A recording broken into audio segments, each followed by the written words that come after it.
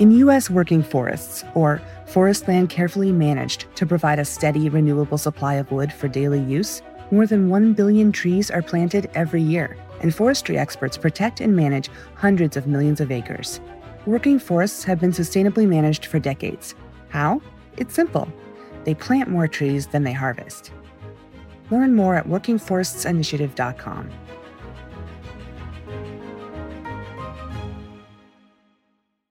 Hi, we're Visible. We're the wireless company with nothing to hide. Seriously. Hidden fees? We don't have them. Annual contracts? Not our thing. Great wireless on just one line? Now that's more like it. Get unlimited 5G data powered by Verizon for just $25 a month. Taxes and fees included. That's right, $25 a month, every month. Sorry, hidden fees. We're just not that into you. Sometimes the choice is just Visible. Switch today at Visible.com. Rate with service on the Visible plan. For additional terms and network management practices, see Visible.com.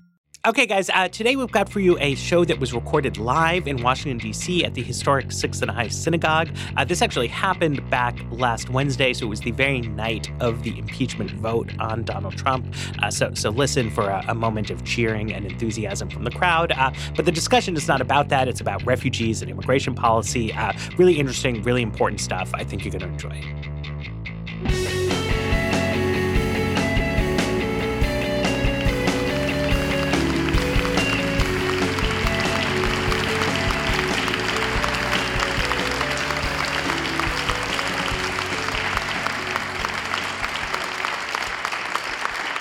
Hello.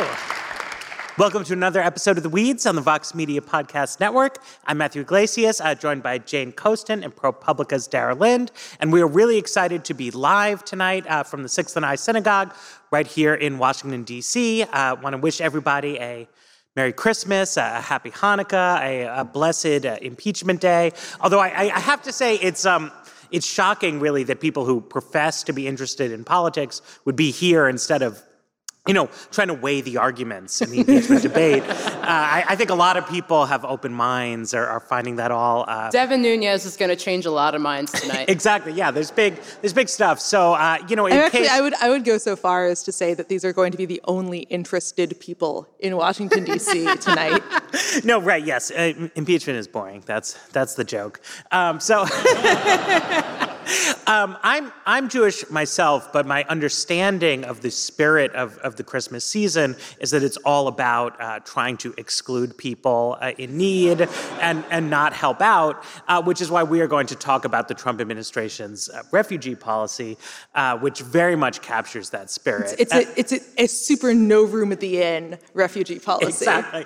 I thought to start this off, this is Vox, this is our approach, and I do see people confused about this all the time. And I'm hoping Dara can help explain, literally what is a refugee and how is that different from the people who've been arriving at the southern border and claiming asylum? Because that's been in the news a lot, but it's actually not the same thing. So I do have to ask this because I'm at Sixth and I, and I'm also an idiot and didn't bring mine. Does anybody have a spare kippah? Okay, that's fine. I'll just spiritually have my hand over my head for this whole thing. So there's the colloquial meaning. There's a colloquial / people who are interested in these issues and debate them tend to make a distinction between refugee and migrant, right? The idea is migrant implies that someone is voluntarily. Oh. Yay!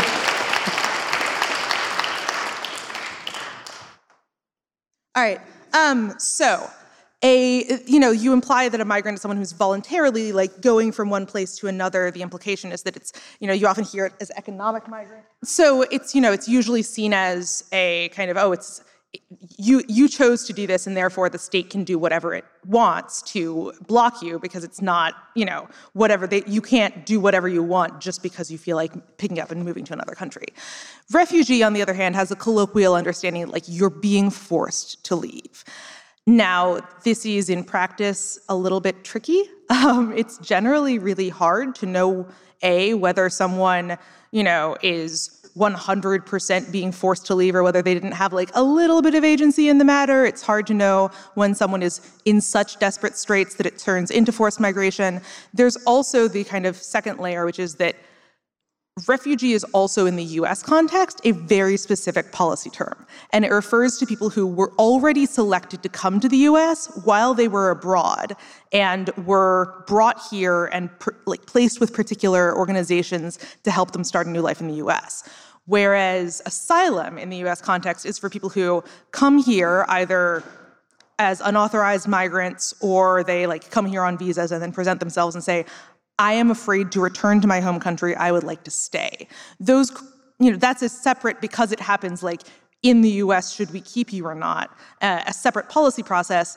But in the kind of colloquial understanding, once you're found to deserve asylum, you're also, that also kind of retroactively means, oh, you must have been a refugee, which makes things a little bit tricky to talk about, because you can't, in practice, the most accurate term for somebody who's coming here from Guatemala is asylum seeker, because they haven't yet been granted asylum. And so calling them refugees kind of makes an assumption about the ultimate success of that. Also, it implies a different policy process. But when we're talking in the global context about the global refugee crisis or the global displacement crisis or what have you, all of those distinctions start to seem a little bit facile, because we're talking about groups of people, large groups of people who are moving from one place to another. But refugee policy in the United States... Right, it's about the kind of external resettlement. Right, so that's based on people who are living in a refugee camp, typically somewhere. They have fled one country, and they are now in a different country, which is not the United States. And they have gone through a process. And the United States has, over the years, it takes in people, not people who flee to the United States, but people who have left their homeland, they are someplace else. And the United States takes in a certain number of people like that and gives them a permanent home here. And that's different from Cubans or Haitians fleeing on boats, or Guatemalans showing up at the southern border. It's a much more formal kind of process where there is vetting and an application. It's designed to be permanent. Right. It's, the term used globally is third country resettlement, which is very helpful because often, most of... We are the third country. Yes, exactly. Most people who are refugees right now are being held in, semi-indefinite, camp situations where they're not fully regularized. They don't necessarily have, work rights where they are, but they're not, the hope is that ultimately they'll find it safe to go back to their home countries, but that takes a very long time to do, and often you increasingly have people who are just displaced for decades. So the idea of the third country is you are being selected to move there for good.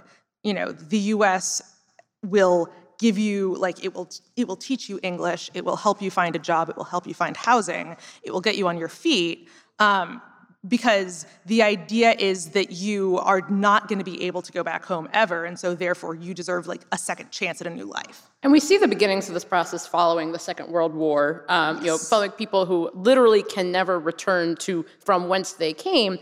And it's interesting because it's something that Matt brought up in the green room beforehand, is that this is not a strictly an American problem. If we're talking about the global refugee crisis, we're talking about a global issue. This is something that's happening in refugee camps in Kenya at Dadaab. This is something that's happening, a kind of across the global South and around the world. But Trump is riding a very specific wave and doing so in a very specific way with regard to third country resettlement and how this issue is handled. The other thing that's worth noting about the historical context here is that it's both a response to what do we do with these particular people who are now displaced. It's also a guilty response to the fact that Jews attempted to escape Nazi Germany and were turned away, and that kind of survivor guilt by proxy that Western governments felt led them to say, all right, we know exactly what persecution looks like. It looks like that thing that happened just now. And so the legal categories for who counts as a refugee assume that there is going to be a government that is persecuting you based on one particular category, like your race or your religion or your nationality. And as the 20th century became the 21st, you both had groups that weren't actually governments, but that might have as much power over someone's life as if they were the government, like a transnational gang, for example. And you had forms of persecution that didn't necessarily map onto like something clearly delineated in the Refugee Convention. So as the facts of why people might be fleeing kind of drifted away from the black letter law of the 1951 Refugee Convention, and in the US, people tried to kind of create more and more jurisprudence on particular social group, which is the elastic clause of the Refugee Convention, and therefore needed a lot more, okay, does this count or not? That has created the kind of policy opportunity into which Trump and a bunch of other countries have come, which is, well, these people aren't real refugees. We know what real refugees look like. We have all the love in the world for real refugees. This is not that. And therefore we get to do what we want. But I mean, so this, to draw back to the distinction, right? I was think it's interesting to think about, like, what does Trump talk about a lot versus where do we see action that he doesn't talk about a lot? We heard from Trump a lot of talk about the southern border, right, in various different contexts, both in the context of unauthorized migration from Mexico and then in the context of asylum seekers who are coming from the Northern Triangle. And this, question of border control, right, is like, are we supervising what is happening, and are they somehow quote unquote, sending bad people? But then you have refugee resettlement, right, which is not about that. And where I don't recall, at least, Trump making a lot of public statements on this subject, really. He totally did. In 2015, when the Syrian refugee crisis really came into relief for a lot of people because of the image of Aylan Kurdi, the 5-year-old who was pictured after he drowned, that wave of support was followed by a backlash led by then-candidate Donald Trump, who routinely accused Syrian refugees of being a Trojan horse. And if you remember the Skittles image shared by Donald Trump Jr., this entire idea, and when we see that a little bit, it kind of gets to the idea of like, we know what real refugees look like, but these refugees are Trojan horses for terrorism. And that's something, it's interesting because, again, this is a global issue. It's the same issue that you're seeing right-wing parties like AfD in Germany making, the same argument that you're seeing, like, they're economic migrants. It's not bad enough, whatever they're dealing with. And you see, the forms of persecution, again, as Dara pointed out, these are specific forms of persecution. If you are being, threatened with death by a gang, that's not the Guatemalan government doing that, but it is in a sense, an extra governmental entity that perhaps is stronger than that government. But so what is the change that Trump has made here? Well, so, I mean, I want to go back to 2015 because it's super useful. Like, when Trump kind of helped that backlash take root, what you ended up seeing was a lot of Republican governors, including then Governor Mike Pence of Indiana, saying, actually, we would like to not take any Syrian refugees, please and thank you. And Congress actually then, I think, Republicans had both chambers. Congress tried for like a minute to include in a bill that, states could refuse any refugees from a particular country if they wanted to. That is now what Trump has enshrined into U.S. policy. This year, every year the president has the power. It's one of those things that because immigration is close to foreign policy, the president has a lot of power in it. And so every year the president has the power to determine how many refugees the U.S. will resettle for the next year. So when Donald Trump came out with this year's presidential determination, which is like extremely low, and the reason I don't remember the number is because the U.S. hasn't even come close to meeting the last 2 years' caps. So like something along the lines of 20,000, 22,000? 18,000? Yeah. But in addition to that, he came out with an executive order that said that now, in order for a community to resettle refugees, which used to just be like, there are a bunch of national voluntary organizations, many of which are religious groups. HIAS, which is the Jewish Refugee Resettlement Charity, is long established, for example. They have branch offices, and like their branch offices are resettling the migrants with support from local and state governments. Under the new regime, you have to have explicit sign-off from both the local government and the state government saying, refugees are okay with us, which is, both a kind of political, if something bad happens, you get to blame the governor and the mayor who let it happen, and a way that, for example, Houston is a big refugee resettlement hub. There's a lot of anxiety over whether the state of Texas will, actually, sign off and say refugees are cool with us. It's actually been a few Republican governors have been. The governor of Tennessee just said, yes, refugees are fine. Governor of Arizona has done the same thing. So it hasn't happened in exactly the way that the Trump administration expected, which, would have been to really further reduce refugee resettlement by reducing the number of places that were both equipped to do it and allowed to. But it does now create a partisan issue, right? So it's now a thing you could do if you were running for governor of Minnesota is say that you will block refugee resettlement. Because, I know, refugees in Minneapolis is a subject of discussion often on the American right, but it has not traditionally been something the state government actually has authority over. So it's a kind of a hypothetical wedge issue that's now made real as a topic. But also, I think that the headline conclusion, right, is that Trump has just cut the overall numbers enormously, right? It was under Obama, it was like about 100,000. Yeah, the cap for the last year of Obama was 100,000, and the thing about the cap is, it's not actually, it's officially a target. The Trump administration has treated it as a cap. It's also dependent on capacity, right? Because there is this ludicrously long, taking an average of 2 years vetting process with a lot of moving parts. Like by the time your background check is cleared, whether you have your medical check is, that may have expired.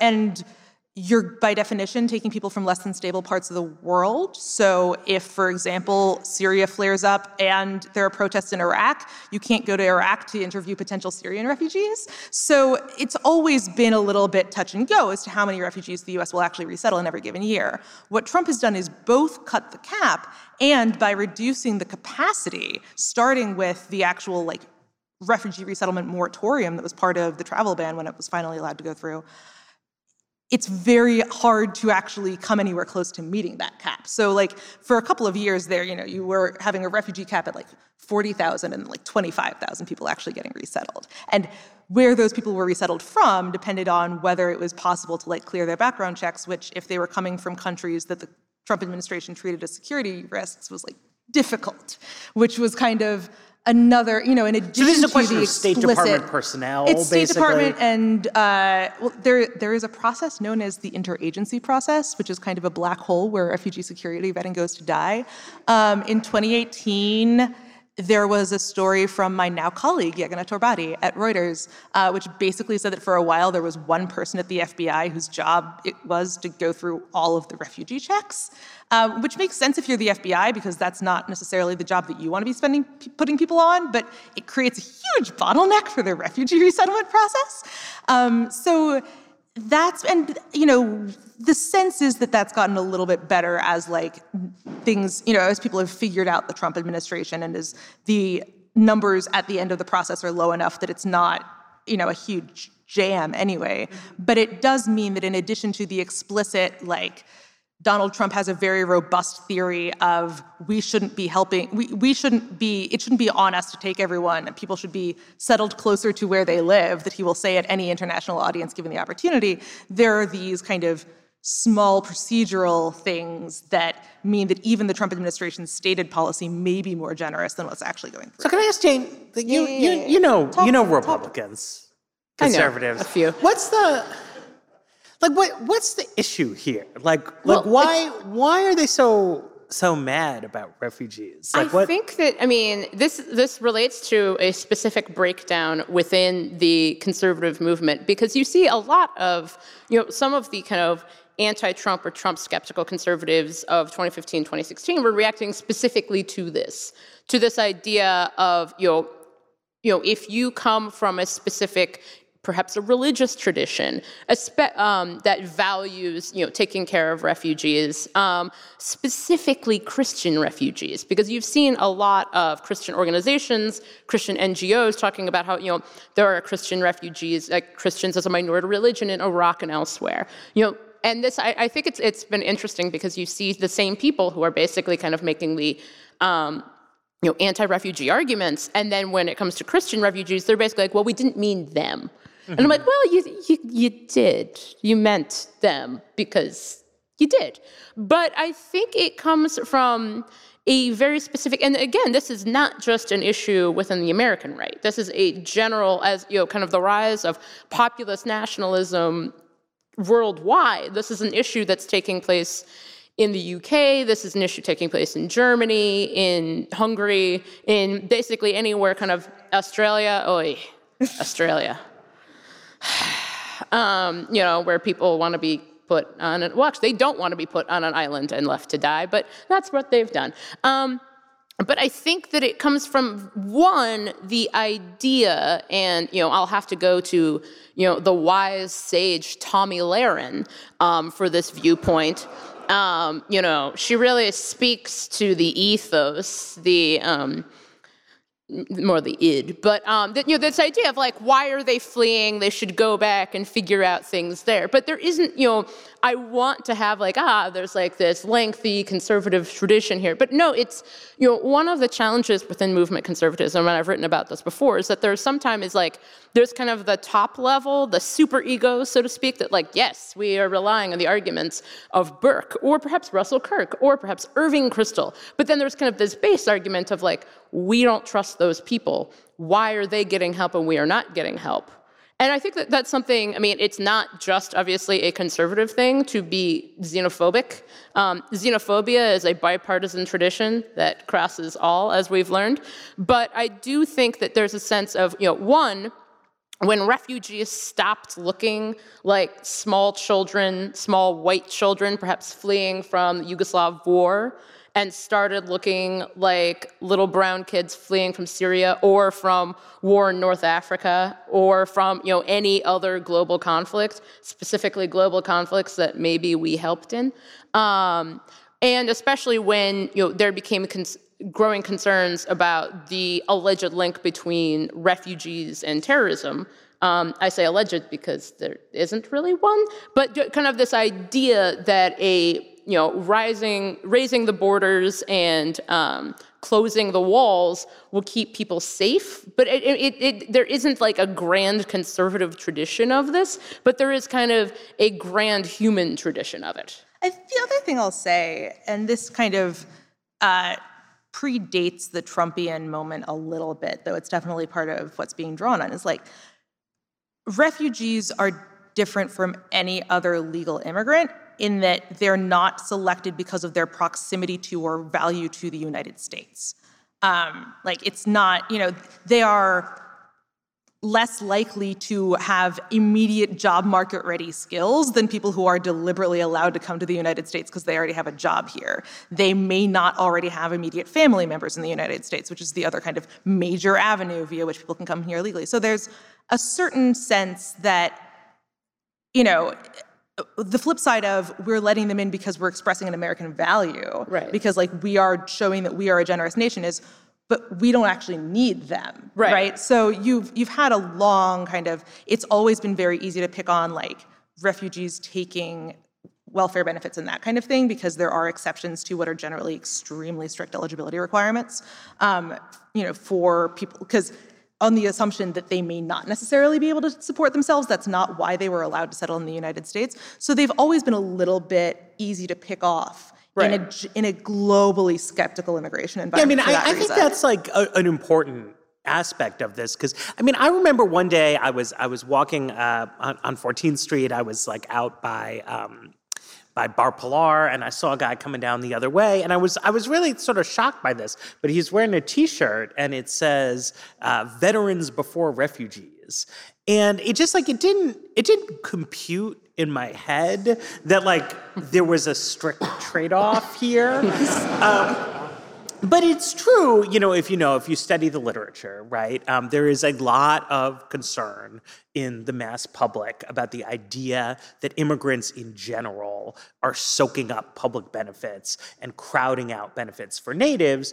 And most of the American immigration system is really built to make that not be the case, right? There's a lot of restrictions on immigrants' ability to access public benefits. That's clearly a thing that people want. There is incredible paranoia about this. And then refugees, though, really do get public benefits, right?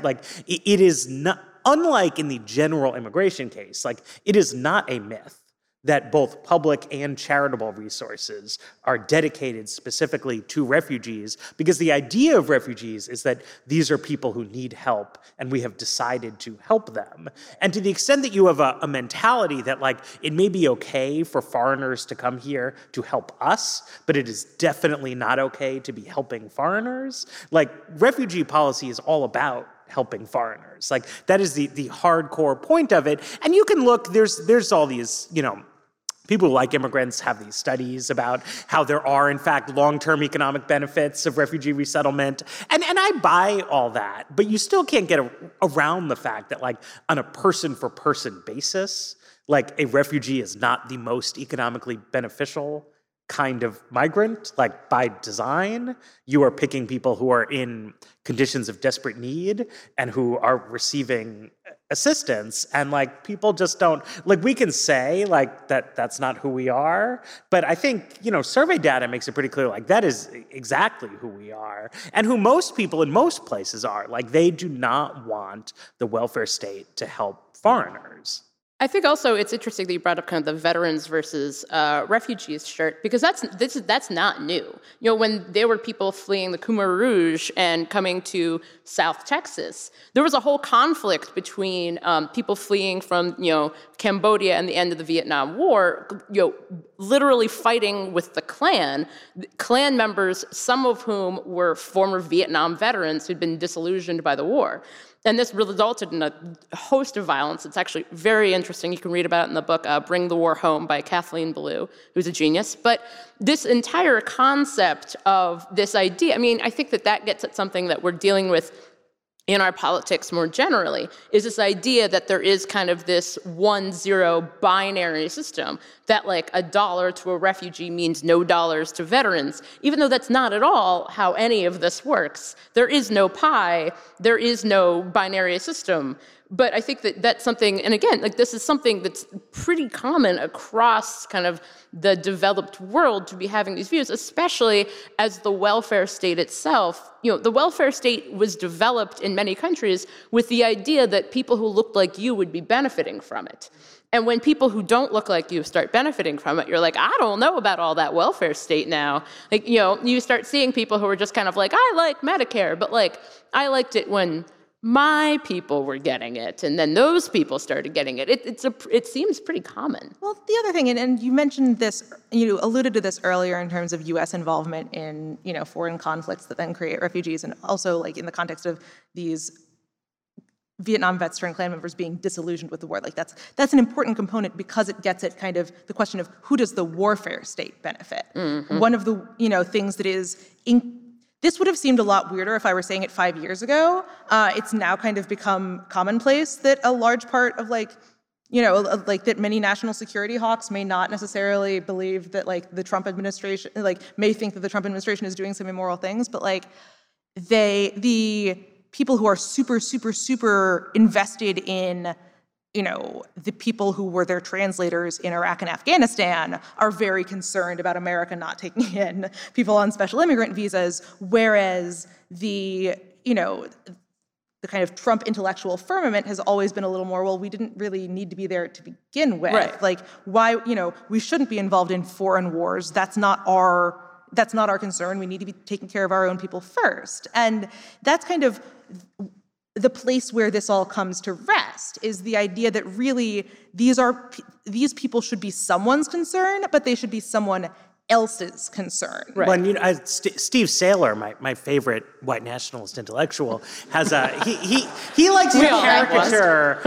His line on neoconservatives is that, and George W. Bush is that like his view was invade the world, invite the world.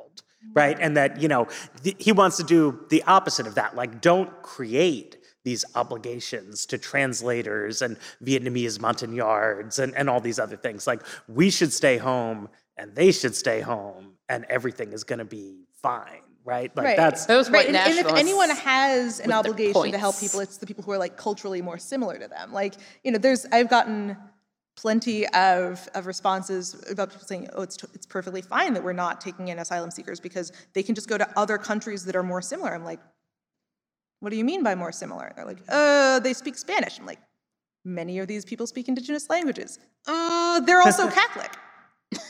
Okay. I mean, there definitely are arguments, and like literally, this is me talking about the migrant protection protocols again, which I guess was inevitable here. But one of the reasons that of the tens of thousands of people the U.S. is forcing to wait in Mexico for court hearings, they're ostensibly not sending back people who don't speak Spanish. They're only sending back people from Spanish-speaking countries, which can be as far away as like, Venezuela or whatever. But there's still, the logic is you can at least integrate into the Mexican labor market in theory if you can speak the language. So there is, there's something to be said for that, but it does rest on an idea of not just geography as it makes sense that you're going to flee to the next country and then the next country becomes responsible for you, but you have an obligation to select where you're going to flee to based on places that aren't so different from your own that those people wouldn't feel okay accepting you. But what do we...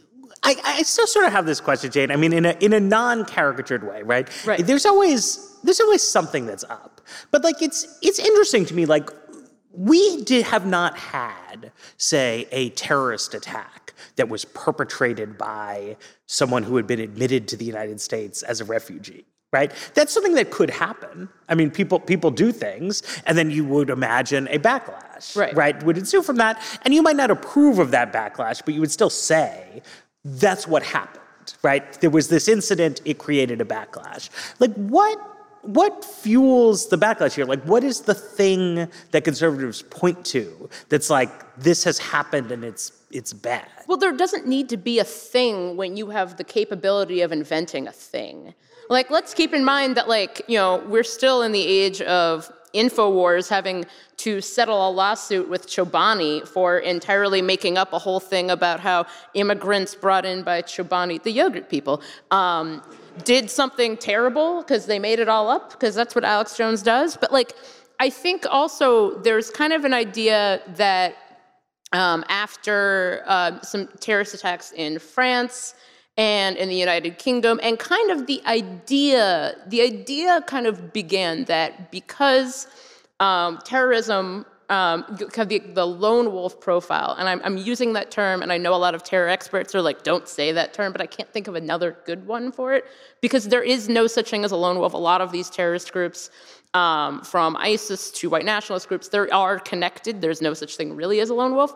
But anyway, the idea would be that you would claim to be a refugee, you'd show up in London, and then you'd do something terrible in the name of ISIS, and then people would be scared, and that would be bad. And so I think that there was just kind of this idea that a thing shouldn't have to happen, that you should be premeditative. And I also think that there's just kind of the general concept, and this gets into kind of a basic argument, within kind of the post-liberal right and the post-Christian right, and you can read more on that. Jane is doing air quotes. I am doing air quotes. But if you're listening to this later... This is a very visual medium. How often this happens in the studio, by the way. It's true. I do a lot of air quotes and hand gestures because it's a very visual medium podcast. But kind of the idea, a lot of the basic sentiments on we should do this is based on a concept of should that for many people relies on a sense of morality, a sense of perhaps religious morality. And for some people, not necessarily within the conservative movement, but within the right, the idea of religious morality, perhaps from a Judeo-Christian perspective, is backwards and is it's drowning us in brown people, so to speak. And you get this if you go, if you travel into the alt-right and then just into white nationalism, is the entire idea that this kind of quote-unquote slave morality is the fault here. That we're only doing these things because we're nice, and we should stop being nice. Which is actually something I think Trump has said, is that we need to stop being nice. That we're as a country, we're too nice. We got to be tough. We got to be tough. Not tough on Goldman Sachs, but tough on brown people. Should we talk about the snake? Oh my gosh, do we have to talk about the snake? But I mean, that seems relevant. That basic idea that you can't trust these people and we need to be tough. Some people want to be nice, but we can't even be nice to Christian minority groups because they might not be real Christians, because if they were real Christians, they would live in Idaho, where the real Christians are from. Well, yeah, or, the slightly wonkier version of that is, even if you're an Iranian Christian, you're still relying on a policy regime that treats you as a citizen of Iran, which therefore creates more hoops for you to jump through, which is definitely a problem that actual Iranian Christians and Christian interest groups in the US have pointed out with the current refugee environment. The other thing I want to talk about regarding the kind of pointing to the European context in the American one is there is a certain legitimacy to the argument that you didn't know who coming in circa 2015 to Europe was a legitimate refugee because there were so many of them. That's not a refugee flow in the context of US refugee resettlement. This is where the refugee asylum thing gets really relevant, right? That was an asylum seeker flow. And it was much kind of bigger by scale than what we're talking about at the US border now, much less than what, Colombia is dealing with in terms of Venezuelan refugees, much less than what Lebanon and Turkey are dealing with in terms of Syrian refugees. But there is that kind of fear of uncontrolled masses, which can express itself in a just super racist way, but can also be, it's very easy for a wolf to sneak in with a sheep. That is a policy that is in the realm of legitimate policy concerns.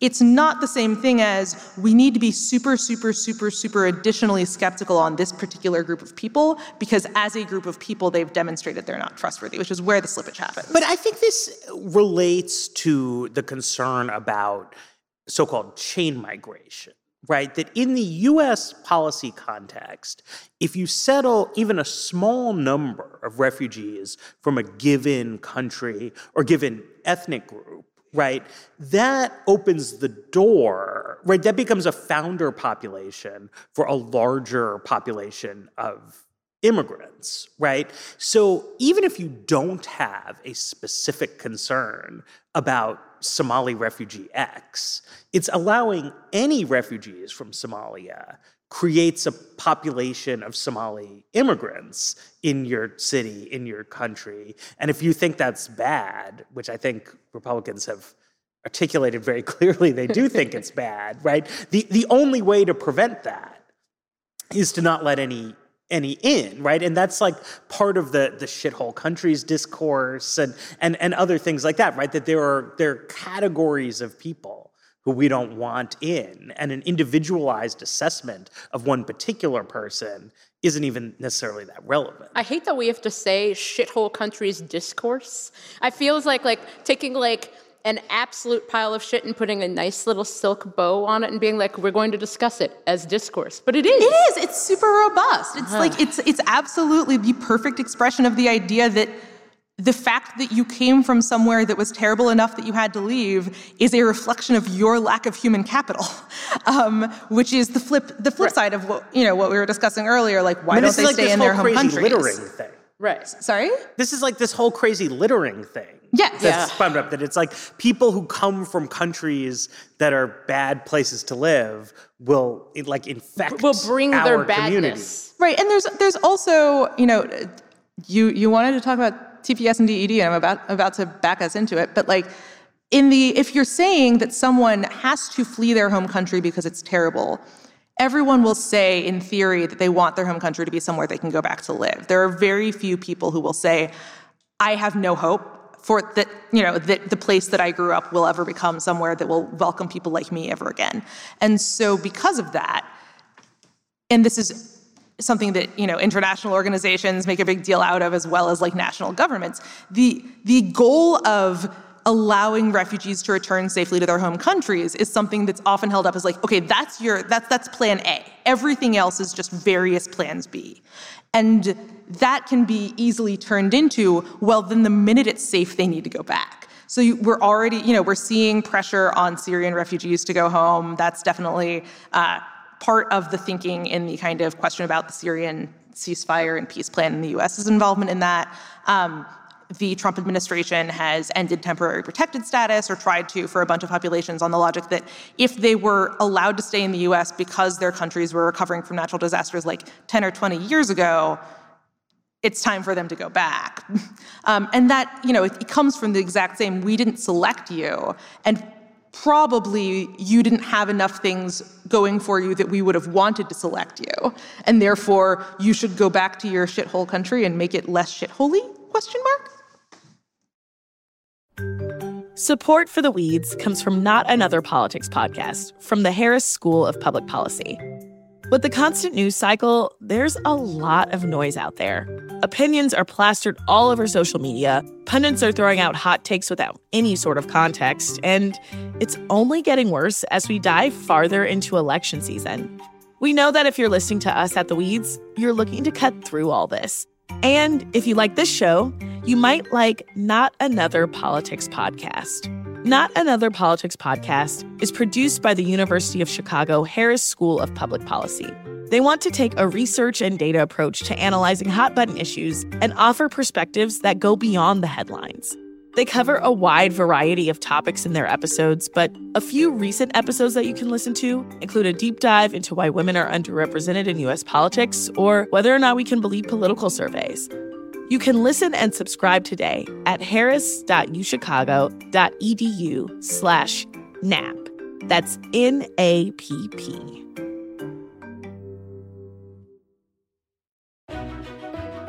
In U.S. working forests, or forest land carefully managed to provide a steady, renewable supply of wood for daily use, more than 1 billion trees are planted every year, and forestry experts protect and manage hundreds of millions of acres.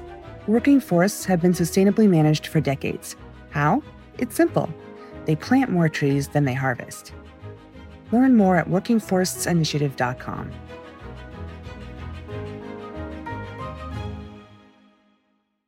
Hi, we're Visible. We're the wireless company with nothing to hide. Seriously. Hidden fees? We don't have them. Annual contracts? Not our thing. Great wireless on just one line? Now that's more like it. Get unlimited 5G data powered by Verizon for just $25 a month. Taxes and fees included. That's right, $25 a month, every month.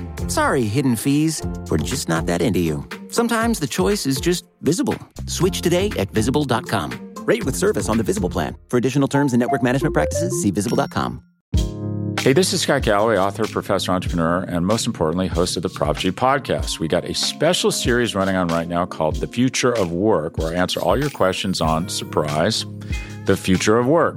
Questions including, what are we missing when we work remotely? Or how do we handle work-life balance when a major opportunity comes knocking? From the provocative to the technical, we're offering insights you won't want to miss. So tune in to The Future of Work, a Prop G Pod special sponsored by Canva. You can find it on the Prop G Pod wherever you get your podcasts.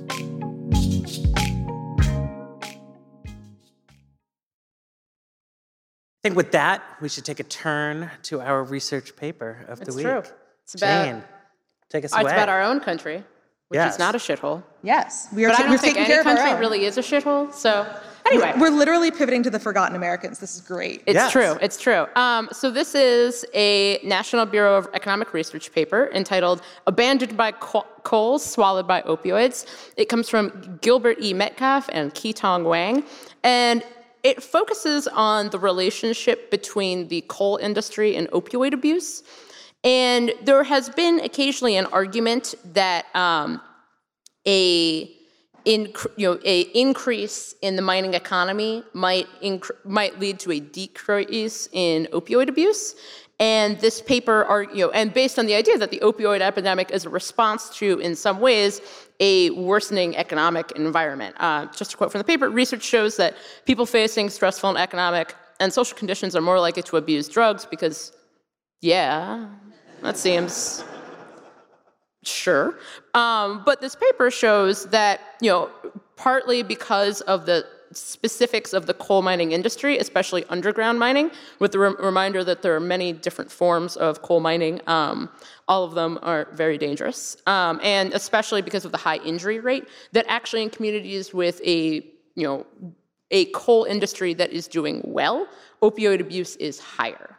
Right, so they look in coal country, they look sort of community to community, and because there's an association between coal country and opioid addiction, and also coal country has been in economic decline, so that leads some people to say, well, the economic decline leads to the opioid addiction. But they look on a micro level, like in towns where the mines have stayed open, is there less or is there more addiction? And they find that there's more addiction because people have bona fide injuries. Right. That the process starts with people getting prescribed painkillers for serious pain, and it turns out that underground coal mining is a very hazardous occupation that leads to a lot of people getting prescribed powerful pain medication. And it's also an industry with increasingly poor safety protocols because of the relationship between the coal industry barons and our current administration.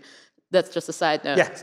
Well, but this, not actually in the scope of this paper, right? But I mean, it's almost stupid, but like the conclusion of this research is that the opioid problem is about opioid policy. Right. Yeah. I do feel a little bit bad for these authors in an academic marketplace where you're more likely to be rewarded for super like bold and counterintuitive findings that in trying to investigate one traditional narrative of the opioid crisis, they swerved into the other traditional narrative of the opioid crisis, which is a bunch of people had workplace injuries and got painkillers to recover from their injuries and then got addicted to painkillers and then turned to, once that became harder, turned to street opioids and et cetera. Like, that's what people were saying, a decade ago. It's not exactly radical, and it's actually somewhat overstated as the trajectory of the opioid crisis writ large, but it's clearly what happened in coal country. And so, the idea that's become popular in the last few years of deaths of despair, of like overdose, alcoholism, and suicide as kind of the same problem coming from a spiritual malaise in economically depressed communities is in some ways a lot less intuitive than, yes, people needed opioids to go back to work, and then they continued to need opioids to keep working. But it is useful to like refocus it a little bit so that we can at least understand, insofar as addiction is a difficult public health problem, did making, prescription opioids much harder to get actually, I think that's kind of one of the avenues for future research here is, does this change in an environment where the federal government is super, super, super committed to not overprescribing, for example? Right, because that's been something that's happened over the last 5 years or so in response, is that the federal government is now very interested in doctors who prescribe, say, a certain number of opioids per month. There are, a lot more restrictions on, sending opioids by mail. And so it'll be interesting to see where that goes. But I do think the point of the positive relationship between coal mining and opioid mortality may simply outweigh the benefits of stable employment, which seems like a pretty straightforward conclusion, but it's one that almost seems surprising at this point. Although, I mean, that's a very hot take, right? I mean, there's a certain, I always wonder, in the utilitarian calculus about some of these things. Like one stylized fact that I know is true about the economy is that in a recession, the death rate tends to go down because in the short term, you have fewer people employed, which means they don't commute to work in their cars, which means they don't die in car crashes. And so you could project that out and say that really the best thing we could do is just try to steadily keep getting people laid off. But I don't think anyone... Or everyone could telework. There's a lot, right, but I mean, then that's the other thing, right? Then I think the wiser conclusion would be that auto commuting is very hazardous, and we should look at things. Something we should do about that. We can look at things that both improve safety on the road and also maybe reduce the need for commuting travel, things like that. So by the same token, I mean, it's true, right? One potential finding of this paper is that arbitrarily shutting down coal mines might not just be good for the environment, but it could save lives because people people would be jobless and have their communities destroyed, but not suffer from back pain. But I don't think... I don't think that's a take I want to be behind. No, well, I don't think it's going to work, right? You know, like there's a real question. Coal is quite bad for the environment, and we need to do something about it. But it seems like too clever by half to me that you're going to convince people in these communities that like it's actually good for them to shut these jobs down because they will then get fewer injuries and then not become hooked on painkillers. Like, even if it's true, I don't think it's going to do the work that they are looking for here. No. This is actually reminding me some of the kind of intra-left arguments on, you know, if you had the ability to guarantee a baseline living standard for people, would you do it via universal basic income or would you do it via a job guarantee? And the people, you know, who support the job guarantee tend to say there is an innate human need for purpose and a dignity that comes with having one that we can't just ignore if we're going to be helping everyone to be contributing, you know, feel like a contributing member of society, that is important for their well-being. And then you don't usually see this on the right specifically. I mean, you see it in terms of like the dignity of work as a way to, you know, by treating work as the superior alternative to welfare, right? But you don't see it in the kind of spiritual people want this sense in the same, unless you're talking about coal communities, right, where it's often treated as this is a way of life for these people. It is insulting to ask them to be retrained. It is insulting to ask them to like pivot to the Green New Deal because what they have decided gives their life meaning is this particular thing, and which is very easy to kind of overstate as a mythos. But if you have a dominant industry that is bad enough that you are likely to become addicted to something that could kill you just to retain your job, what stories you tell yourself about how important your job must be start to actually mean a whole lot, I think. And that's kind of something that we don't think about often enough when we assume that people have a very kind of transactional relationship with their labor, that they can more easily take or leave the jobs that seem least appealing. Right. I think it's been a fascinating thing as I've been kind of tracking the breakdown of fusionism, the former relationship between libertarians and conservatives that's broken down, and now they're living in separate houses and sending each other very mean emails.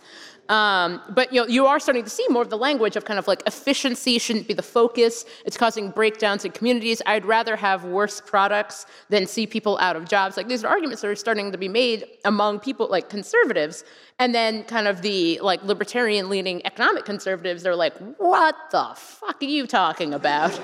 And so it's an interesting breakdown that you're starting to see kind of, you in 2015, 2016, there were a host of debates about this very idea that, like, coal country is different, but then you're starting to see that going wider, kind of like diners are different, mom and pop stores are different. This entire, like, the concept, and it's interesting also because it kind of reminds me of like the like shop local idea movement that I remember, my mom got very into back in Cincinnati, very much like, we want to keep these places in business even if they don't do the thing as quickly as I would want them to do because it means something. It's interesting how that's becoming kind of a cross-party, cross-ideological argument. Yeah, I think shop local is the centrist version of that, and then keep X weird is the like left version of that. Yes. Keep West. But so as a tedious literalist, I like this paper, and I always kind of want to like refocus the opioid conversation on the baseline question of chronic pain. Right. Yes. Because like the issue is that, at least as I understand it, that like opioid painkillers are not an appropriate treatment for chronic pain. Mm-mm. Because when you use them as a chronic remedy, you guarantee essentially an addiction outcome. Because tolerance builds up and it doesn't work, right? But chronic pain is itself very bad. Right. And blunt responses to the opioid crisis can in fact be a problem for chronic pain sufferers. Well, and at a minimum, it doesn't address the first topic, which is that people were experiencing a lot of pain and they want something that will help them. And opioids are not the appropriate remedy for that, but we're not doing that much from a public policy standpoint to support people with physical therapy. You need like a job guarantee where we teach everyone to use foam rollers or something, But because this is a very really serious problem. In an aging society, like this is a serious problem. And it's something that we've actually gotten to really late, because the concept, and I know it sounds kind of ridiculous, but the idea of pain as itself a problem was something like the medical establishment. I just said medical establishment? Oh, God, no. The medical establishment resisted it, but the enlightened pharmaceutical companies got it established. Our betters who sent out in like 1996 sent out like helpful mailings on how OxyContin could solve all your problems. But like the entire idea of what pain is something that we're still trying to figure that out, because there are a lot of times in which like you will see chronic sufferers of pain coming from an injury, but then sometimes pain isn't coming from a thing specifically. And it's something that like I also think that that's something we need to really get back to a discussion of how to deal with that on a public policy level. Oh, this means that I'm going to be the person who, when we talk about opioids, points out that the African-American death toll in the early phases of the opioid crisis might have been suppressed because Black patients were less likely to have their pain taken seriously and get prescribed opioids or painkillers. Many doctors believe that African Americans feel pain differently or less. Also still believe that African Americans have thicker skin. Which is the other, those of you who were super assiduous and listened to the Weeds episode we released yesterday would have heard us talk some about this idea that the opioid crisis is a kind of white epidemic, or at least has been framed that way, and so therefore government's been more sympathetic. I would love to see the version of this paper that is written in areas that are not so overwhelmingly white, and where, in industries that are not so overwhelmingly white, but where occupational risks are equally high, to see how much validity this idea that, people who are in dangerous jobs are then going to get prescribed opioids, which is then going to be a health problem for them, really are, versus, that might be the test of, is having a job actually better than the risk of getting addicted to opioids, if you're not necessarily going to get addicted to opioids because you didn't get prescribed them because you're Black, but you still have to deal with the pain that the job causes. Right. So there we go. I remember, trying to talk Dara out of going to graduate school, but she's here assigning dissertation topics to everybody out there to look into it. I think that would be an excellent one. I want to turn to some question and answer. We have microphones here. I think people probably know how to form lines and ask bona fide questions. Yep. Bona fide questions only, or I will throw this at you. Seriously. No, we're under strict instructions. I wanted to mention a few things while we have everybody's attention. If you are still looking for the perfect holiday gift, give the gift of the Weeds. Tell your friends to subscribe. New episodes drop twice weekly on Tuesdays and Fridays. We also have a thriving Facebook group where we stop by to answer questions, get ideas for future episodes. Join us. Just check out The Weeds on Facebook. And if you like The Weeds and you care about democracy and stuff, you might want to listen to Impeachment Explained. Obviously, no real impeachment heads in the live audience here, but it's a good show. Every Saturday morning. To catch up on Impeachment Explained. We have to find out, is Trump good or not? Every Saturday morning, Ezra Klein slows down the news cycle to talk about what's really at stake.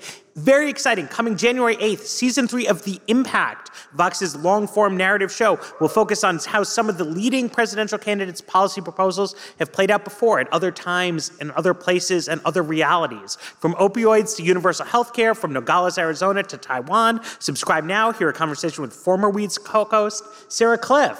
Yay, boo. Sarah Kliff. Woo! And The Impact's Jillian Weinberger. So that's good stuff. Thanks, everybody. And we will go for a question. I'm pointing at you. Hi. Is this on? Yeah. My name is Elizabeth. I listen to you guys all the time, so thank you so much. Really glad you're here. So I was really, really interested in both your description between asylum and refugee, but also the concept of war and welfare.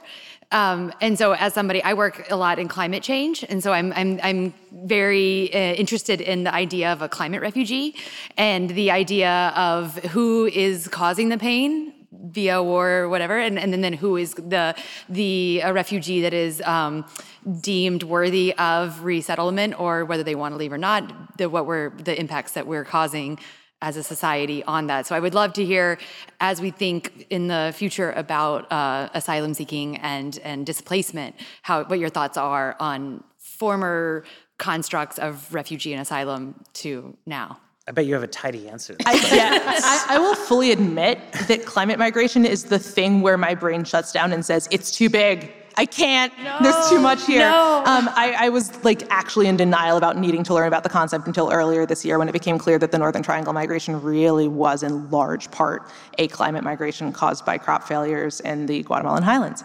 But this is exactly, when we talk about what happens when people aren't necessarily being forced to flee at the point of a gun held by a man in a uniform, nothing in the Refugee Convention equips us to deal with this.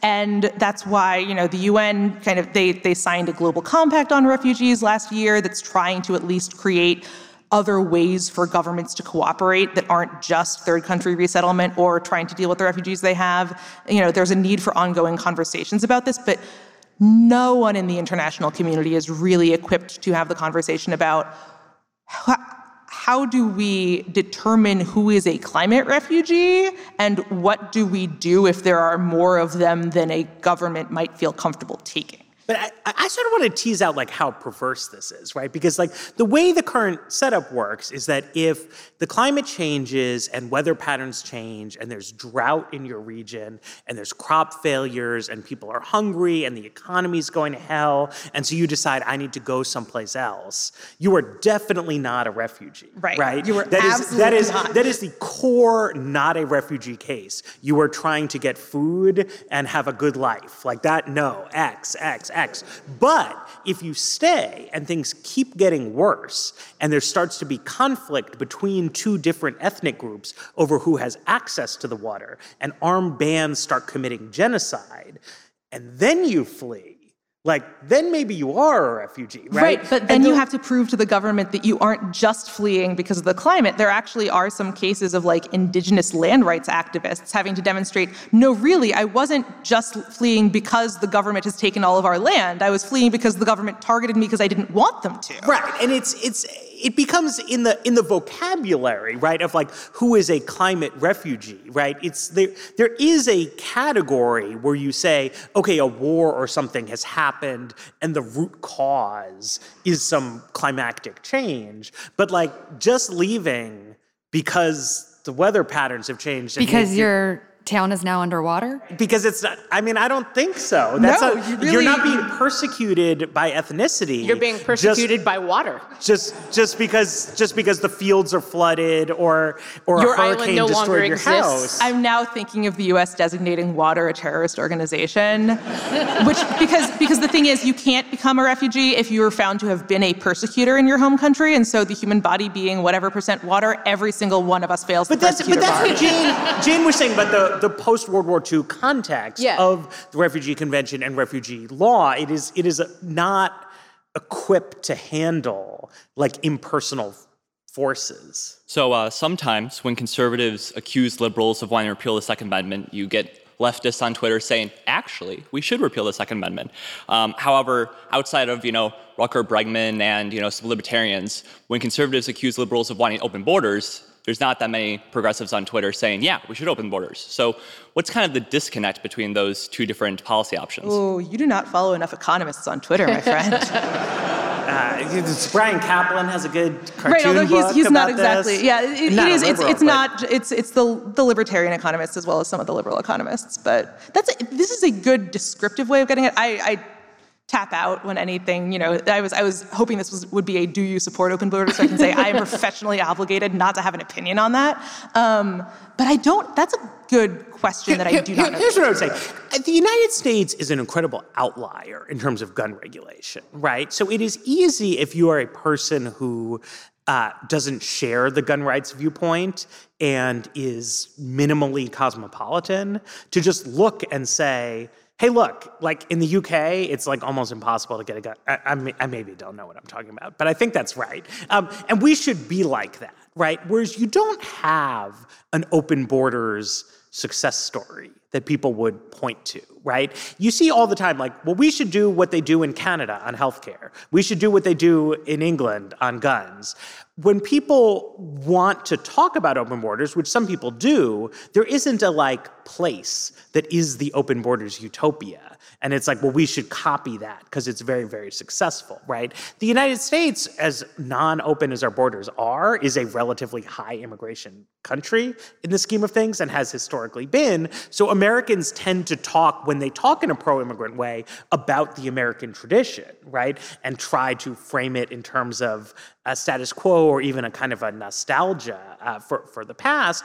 And if you want to talk about an open borders scenario, right, the sort of pre-1870s United States is probably what you would look to. And then you get into all kinds of ways technology has changed. Just a lot of things were different in the pre-1870s America. Yes. You know, a host of details. But yeah, I think that also you get into, like, as Matt said, there isn't really an example to which people could go. And I think that, I write a lot about gun policy and talk a lot about the Second Amendment, but I do think that, like, the concept of open borders, we're not even sure what we're talking about when we use that term. Because I think that there are some people who are, like, literally no borders at all.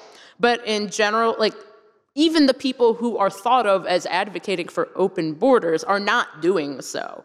And so I think that even the language we use for that gets really challenging in a way that it doesn't necessarily for gun policy. Hi.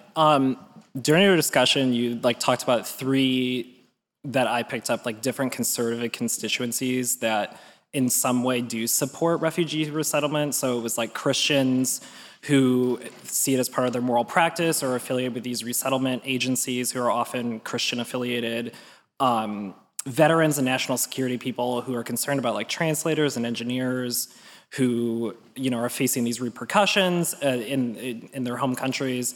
And then also, like, these governors from either, like, deep red states like Tennessee or Indiana or, like, more purple states who are granting this new permission for refugees, like, despite, like, pushback from, like, their party and, like, what would seemingly be, like, an easy decision for them just to say no.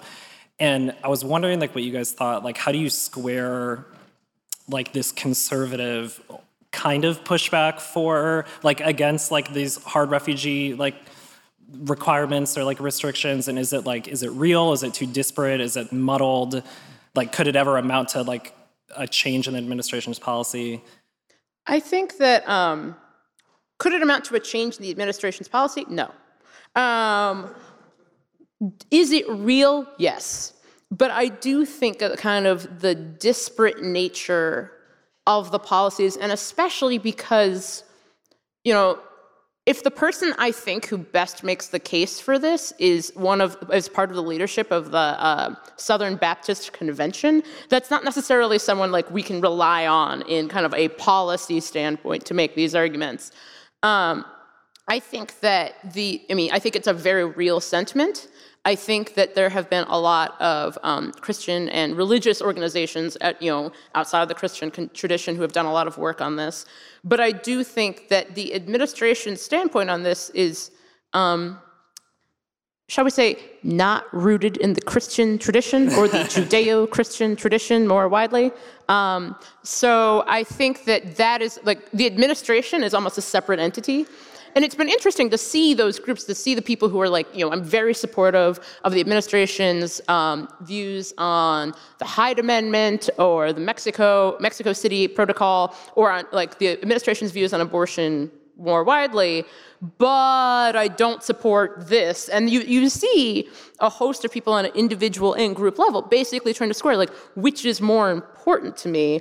And that gets very complicated, but I think the administration, that's kind of a separate thing. And I think a lot of what you see with Trump-era politics, right, is he has incorporated a lot of less religiously observant, non-college educated white people into the Republican Party, and he has also gotten Christian conservatives to accept a smaller share of voice inside the party where they control abortion policy. But for example, I mean, if you went back in time to 2006 and said like, well, Republicans will take over everywhere and they're not going to in any way impede LGBT marriage equality, right? You say like, what? Like what? Like there's such a titanic change in policy, but there's been a backing off of several Christian priorities in order to focus on abortion and a couple of related issues, and an influx of more secular people and a sort of less religious, more racialized political conflict. Right. There is an open question when it comes to immigration politics in particular of whether there's a pew pulpit divide, whether like the people who we hear talking about the need to welcome refugees are the head of the Southern Baptist Convention, but not necessarily your average Southern Baptist. I think that's an open question empirically, but it's definitely true that there isn't a critical mass of religious conservatives who are considering leaving the Republican Party over this. And like, that's the decision you face if you're in the losing faction in the winning coalition. Like, is this worth my actually leaving the coalition, or is this just sucking it up and dealing with it because I'm getting the other things I want? How are these changes in refugee policy experienced on the ground in refugee camps? Are there people being told that, like, you can't come here, forget what we said, there have been changes from on high? It's not a hardcore denial. It's just kind of, you're still in the pipeline. Even in the case of like people who are from travel banned countries, what you get is a pro forma denial and then saying, well, you might be able to still get a waiver. We'll get back to you on that one. So it's not that dissimilar in other words from what you were dealing with before Trump, or what, a lot of people in refugee camps are dealing with, which is the idea that they're not going to be where they are forever, but nowhere else has actually said that they're booking them on a plane. So no one's telling them that. I certainly can't say no one's telling them that. There are enough anecdotal reports of CBP officers telling people we're not taking in asylees anymore that I have no idea what people on the ground are hearing. And refugee camps are similar to other places that I'm more familiar with, where it's very easy for rumors to become fact. Hi, Chris. Thanks for being here. I'm an avid listener of the podcast. One of the through lines that I feel like kind of ran through the entire conversation was this idea of the legitimate refugee, the legitimate other, and the non-legitimate refugee. And to me, this also speaks to sort of a broader 30,000-foot view evolution of what's going on in American conservative politics right now, where there's a whole host of things that have traditionally been within the realm of just liberal democracy, legitimate areas where there was bipartisan consensus, and now this is just completely being eviscerated. And I'm wondering, what is the logical conclusion of this movement? I mean, it just seems like we're completely eviscerating kind of the ability to even formulate consensus on anything that used to be pretty normal. If I knew, boy, I would be so excited. I would retire. I would finally watch all those movies that I've been meaning to watch. It would be great. I think that one of the challenges that we've seen in the Trump era is that what Trump did very effectively in 2015 and 2016, more so than I think any candidate had, is that he became this tabula rasa upon which people could project whatever they wanted onto him. So you could simultaneously, he could be the best friend evangelicals ever had, and he could be the most pro-LGBT president ever, even though when he says LGBT, it's like he's never put those letters before, and it sounds like somebody falling down the stairs. And so what you've seen in movement conservatism, which is separate from kind of philosophical conservatism, it's the effort to put philosophical conservatism into practice, is an attempt to figure out, okay, what is this actually? What are we actually doing? And that's been a challenge, moreover, because one of the things about movement conservatism over the past 40, 50 years, it's been very focused on what it opposes. It's been very reflexive, and I mean this, and I'm going to use this word, and I know that it sounds pejorative, but I don't mean it this way. It's been very reactionary. It is reacting to something. That's that as Burke thought it, and as Buckley put it, we're standing athwart history, yelling stop. So movement conservatism has been very good at what it opposes. Movement conservatism has not been very good at establishing what it was for. And I think that that's one of the challenges of Trump is that, you saw a lot of people who were like, this is not what conservatism is. And then a lot of people being like, we don't care. Like, it's like The Fugitive, essentially. Like, it turns out that, like, we actually weren't that into free trade as much as you said.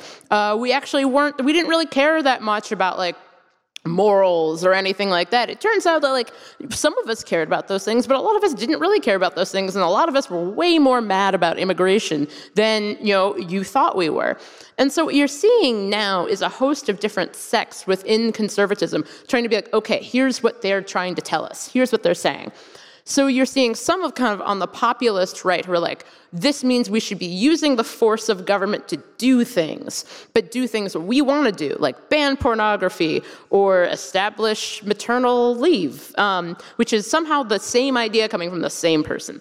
And so you're seeing this kind of idea, but like, that has been one of the challenges, is that movement conservatism has been so focused, and you see this in kind of like campus conservatism, a lot of like socialism sucks, but then when it comes to, alt-right people yelling at them, they're like, we're not quite sure what we're for. We're not quite sure what this movement is about, what we're putting forth. Are we for a limited government if it means the government can't tell you to stop downloading pornography? Are we for a limited government, and are we for like, free trade when it means that, the company that held up your town is going out of business because there's a company over there that does it way better? You keep telling me you don't want to do a porn episode and then dragging this to pornography. I'm sorry. But I think that that's been, this idea of, there are a lot of people within movement conservatism who for years thought they knew what this was, and the ground has shifted so much that they're not sure anymore. So I think like it's not even about a bipartisan consensus, it's about a consensus within the movement itself. I mean, I think it's worth bearing in mind that in the context of immigration, if you're not willing to go as far as open borders, you have to be making decisions about who the worthy and unworthy other is. It's the line about Winston Churchill and the Society Lady, it's just haggling over the price.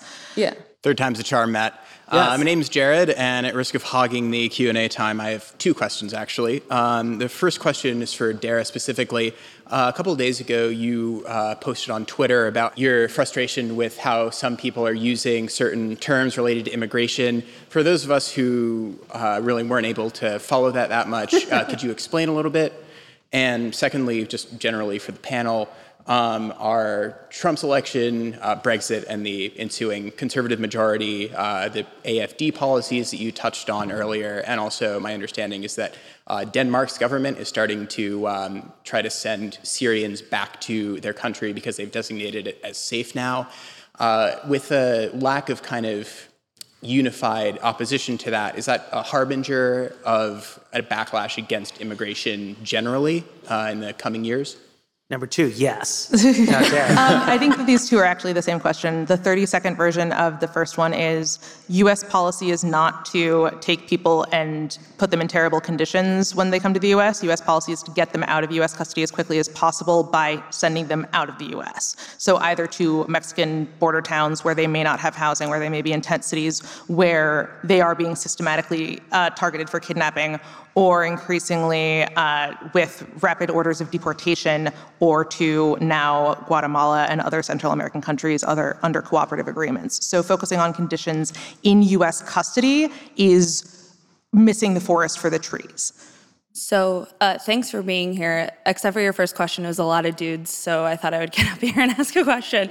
So since this is a policy podcast, I just want to get your opinion. So in the age of like superstar and celebrities as politicians, do you see a danger in some really interesting policy topics being so associated with potential elected officials? So Andrew Yang and UBI is what I think about a lot. It's like a really interesting idea, but will UBI in the discourse of people outside of this room who have never thought about UBI only think about it in terms of Andrew Yang? And then the second example is, so earlier this week, AOC was talking a lot about asset limits on SNAP. And at first I was like, oh, sweet, maybe we'll finally get some movement on this. But my second thought was, oh, shoot, now there's going to be a lot of attention and this is going to be added to the list of things that the right is against because she is like their perennial boogeyman. So just like the personality of politics and interesting policy ideas. Right. Is there a danger? You have given me a whole new thing to worry about. I think in many senses, I started out in sports writing, and I'm very sorry, but I appear to have accidentally brought the sports into the politics, because the idea of like a entity or an idea being so connected with a person is something that we see a lot in, say, like college football or the NFL more broadly, thinking about a specific offense being about like a specific person, and like, oh, you bring in that guy and he'll run this offense, even if that's not the right thing to do. So I do think that that's a real question, because I think that that's something that you see a lot. When Trump talked a lot about, like there were a lot of people who were, protectionists before Trump was. And a lot of those people are not happy because their protectionism was like, I've written a lot of papers on this issue. And Trump's protectionism was like, herp-a-dip-a-derp, I'm Trump. And so I think that, there really is a sense, and I think that you see this in conservative politics more broadly, just kind of, specific ideas, you're seeing how libertarians are kind of being pushed out of the movement, but also the fact that like certain ideas become connected with certain people, and you're like, I really like this idea, but this person's a dick. I think that that's a really common issue, and it is one where, especially there have been times in which, it's kind of that like the worst person has a great idea meme. I think that that's happened a couple of times with Trump specifically, and I think that that's been a challenge because there's kind of like the yes, you're right, but no.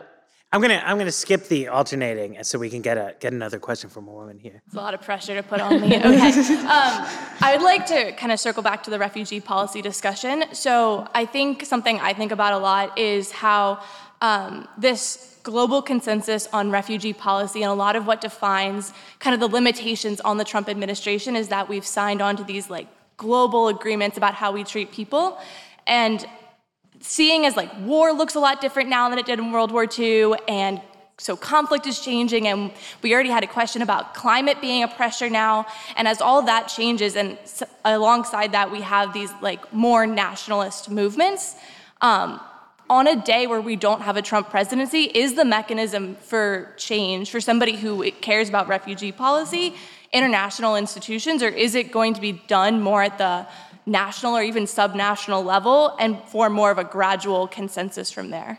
I love this question because I personally think that the folk understanding of who is a worthy refugee has totally shifted away from the black letter of U.S. law in such a way that, like, arguably it would be an easier thing to get a Democratic Congress to pass a more robust definition. But I think that does have to be national because it's a matter of, like, federal law. Trump has been officially impeached, I'm told. So that is news. On one article.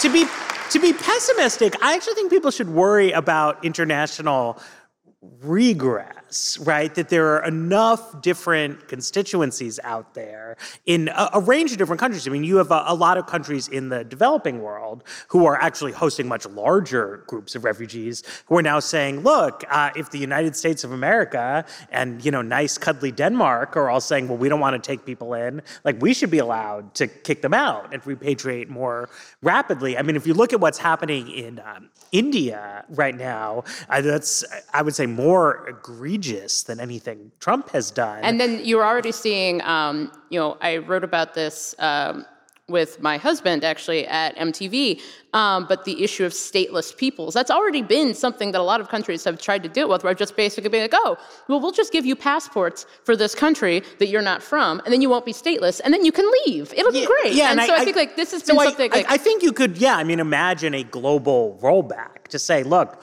we're all striving to meet our international legal obligations, but actually we wish we didn't have those obligations. Right. And like we can collectively free ourselves of them. Thanks. For earlier, you talked about the conservative response to the refugee crisis and immigration more broadly, and I heard this response I kind of expected to hear, but what I didn't hear was a sort of realpolitik take on it, which is essentially that, the conservatives have had demographics is destiny shoved in their face and rubbed in for like the last, 10 years or so. And regardless of whether or not that's accurate, I mean, to what extent is this conservative response just an acknowledgement that continued migration from the global south does threaten their majorities at the federal level in key states like Texas and Arizona and Florida? I mean, it's difficult to talk about this because we're talking about like fewer than 100,000 people a year. It's difficult to talk about how refugee politics in particular play into this without acceding to the idea that there is this mass of refugees. So it gets very difficult to disentangle the like mythos of refugees as bad people because you're not going to be as concerned about demographics being destiny unless you believe that we're letting in a lot more people than we already are. But I do think this was a big issue specifically in 2013. Right? Because at a very elite level in conservative politics, there was a kind of long-standing disagreement as to like, because demographics is destiny, do we need to do something that will make Latinos like us more? Or is that futile and we need to go the other way? And that was something that, I mean, very visibly in the winter of 2012, 2013. The GOP autopsy. I mean, a lot of Memories. different people on different sides of that argument had strong feelings about it. And one of the things that has unfolded over the past several years is that the initially dominant faction in that argument has lost out, and most elite Republicans have just decided that, setting the merits aside, that like anti-immigrant politics wins votes in the here and now and shapes the demographics in a more favorable way in the future, and that to an extent the like triumphalist liberals were correct about immigration. And I don't think that impacts mass politics that much, but it very clearly has impacted elite politics. So changing the topic to U.S. places in economic decline that you talked about in the white paper, an idea on another Vox podcast, the Ezra Klein Show, economist Paul Krugman and Ezra talked about was populating these places with major research universities, but was a very sort of short discussion of the merits. I was kind of wondering if you guys had any opinions and thoughts on that idea of basically a second round of land-grant universities. Matt has strong thoughts on relocating to less interesting places. So. I think that's a good idea. I think it's actually important to distinguish between two different cases that often get, I think, muddled together in the regional decline issue. One is that the Great Lakes states have suffered a lot of relative decline. Those used to be strongly above average income places. They have regressed to being about average and have also lost human beings. Right? There's been a lot of outmigration from them. The other is the sort of Appalachia Ozarks issue, those are the poorest places in the country, and they always have been. Right? So the question of like struggling regions melds those two things together, and I think they're actually quite different. And I think the research university's idea is most promising for the relative decline case, because the thing about Cleveland, Detroit, St. Louis, places like that is for all the problems that they also have the bones of major cities, right? Like airports, pro sports teams. So if you plop a couple big institutions down in them, it's really easy to see them kind of taking fruit, right? You're not going to have a huge research university in a tiny mountain town, like just logistically. And even if that worked, what you would generate... I come from Virginia Tech. Fair enough. So. This was the other thing I was going to say. To the extent that worked, what you would be doing is turning mining communities into college towns, which would not preserve like what people are trying to preserve, right? So I think that that's a harder problem, right? And it starts with acknowledging the fact that those regions have always been the sort of poorest parts of the country. And I'm not by any means like against putting more money into research universities in West Virginia or Eastern Kentucky. I just don't think that necessarily achieves the objective that is desired. I'm prepared to see if more funding for college football in those areas could benefit economically. As we've seen, Virginia Tech brings in a ton of money, Virginia Tech football, when they're not losing to Virginia. I think that I'm prepared to see that, if anyone is willing to boost up, Eastern Kentucky University's college football program, I'm ready to see the results of that. Speaking of professions where you're more likely to get injured than you are to make a living wage. We don't talk about that. It's fine. It's cool. Okay, so thanks to everybody for coming. Thanks so much to the Sixth and I Synagogue for hosting us here. And we'll see you later.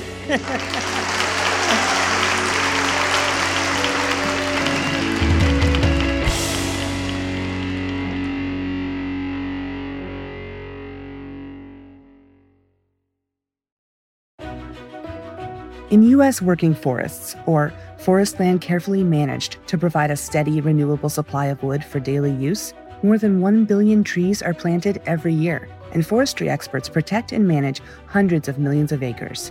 Working forests have been sustainably managed for decades. How? It's simple. They plant more trees than they harvest. Learn more at workingforestsinitiative.com.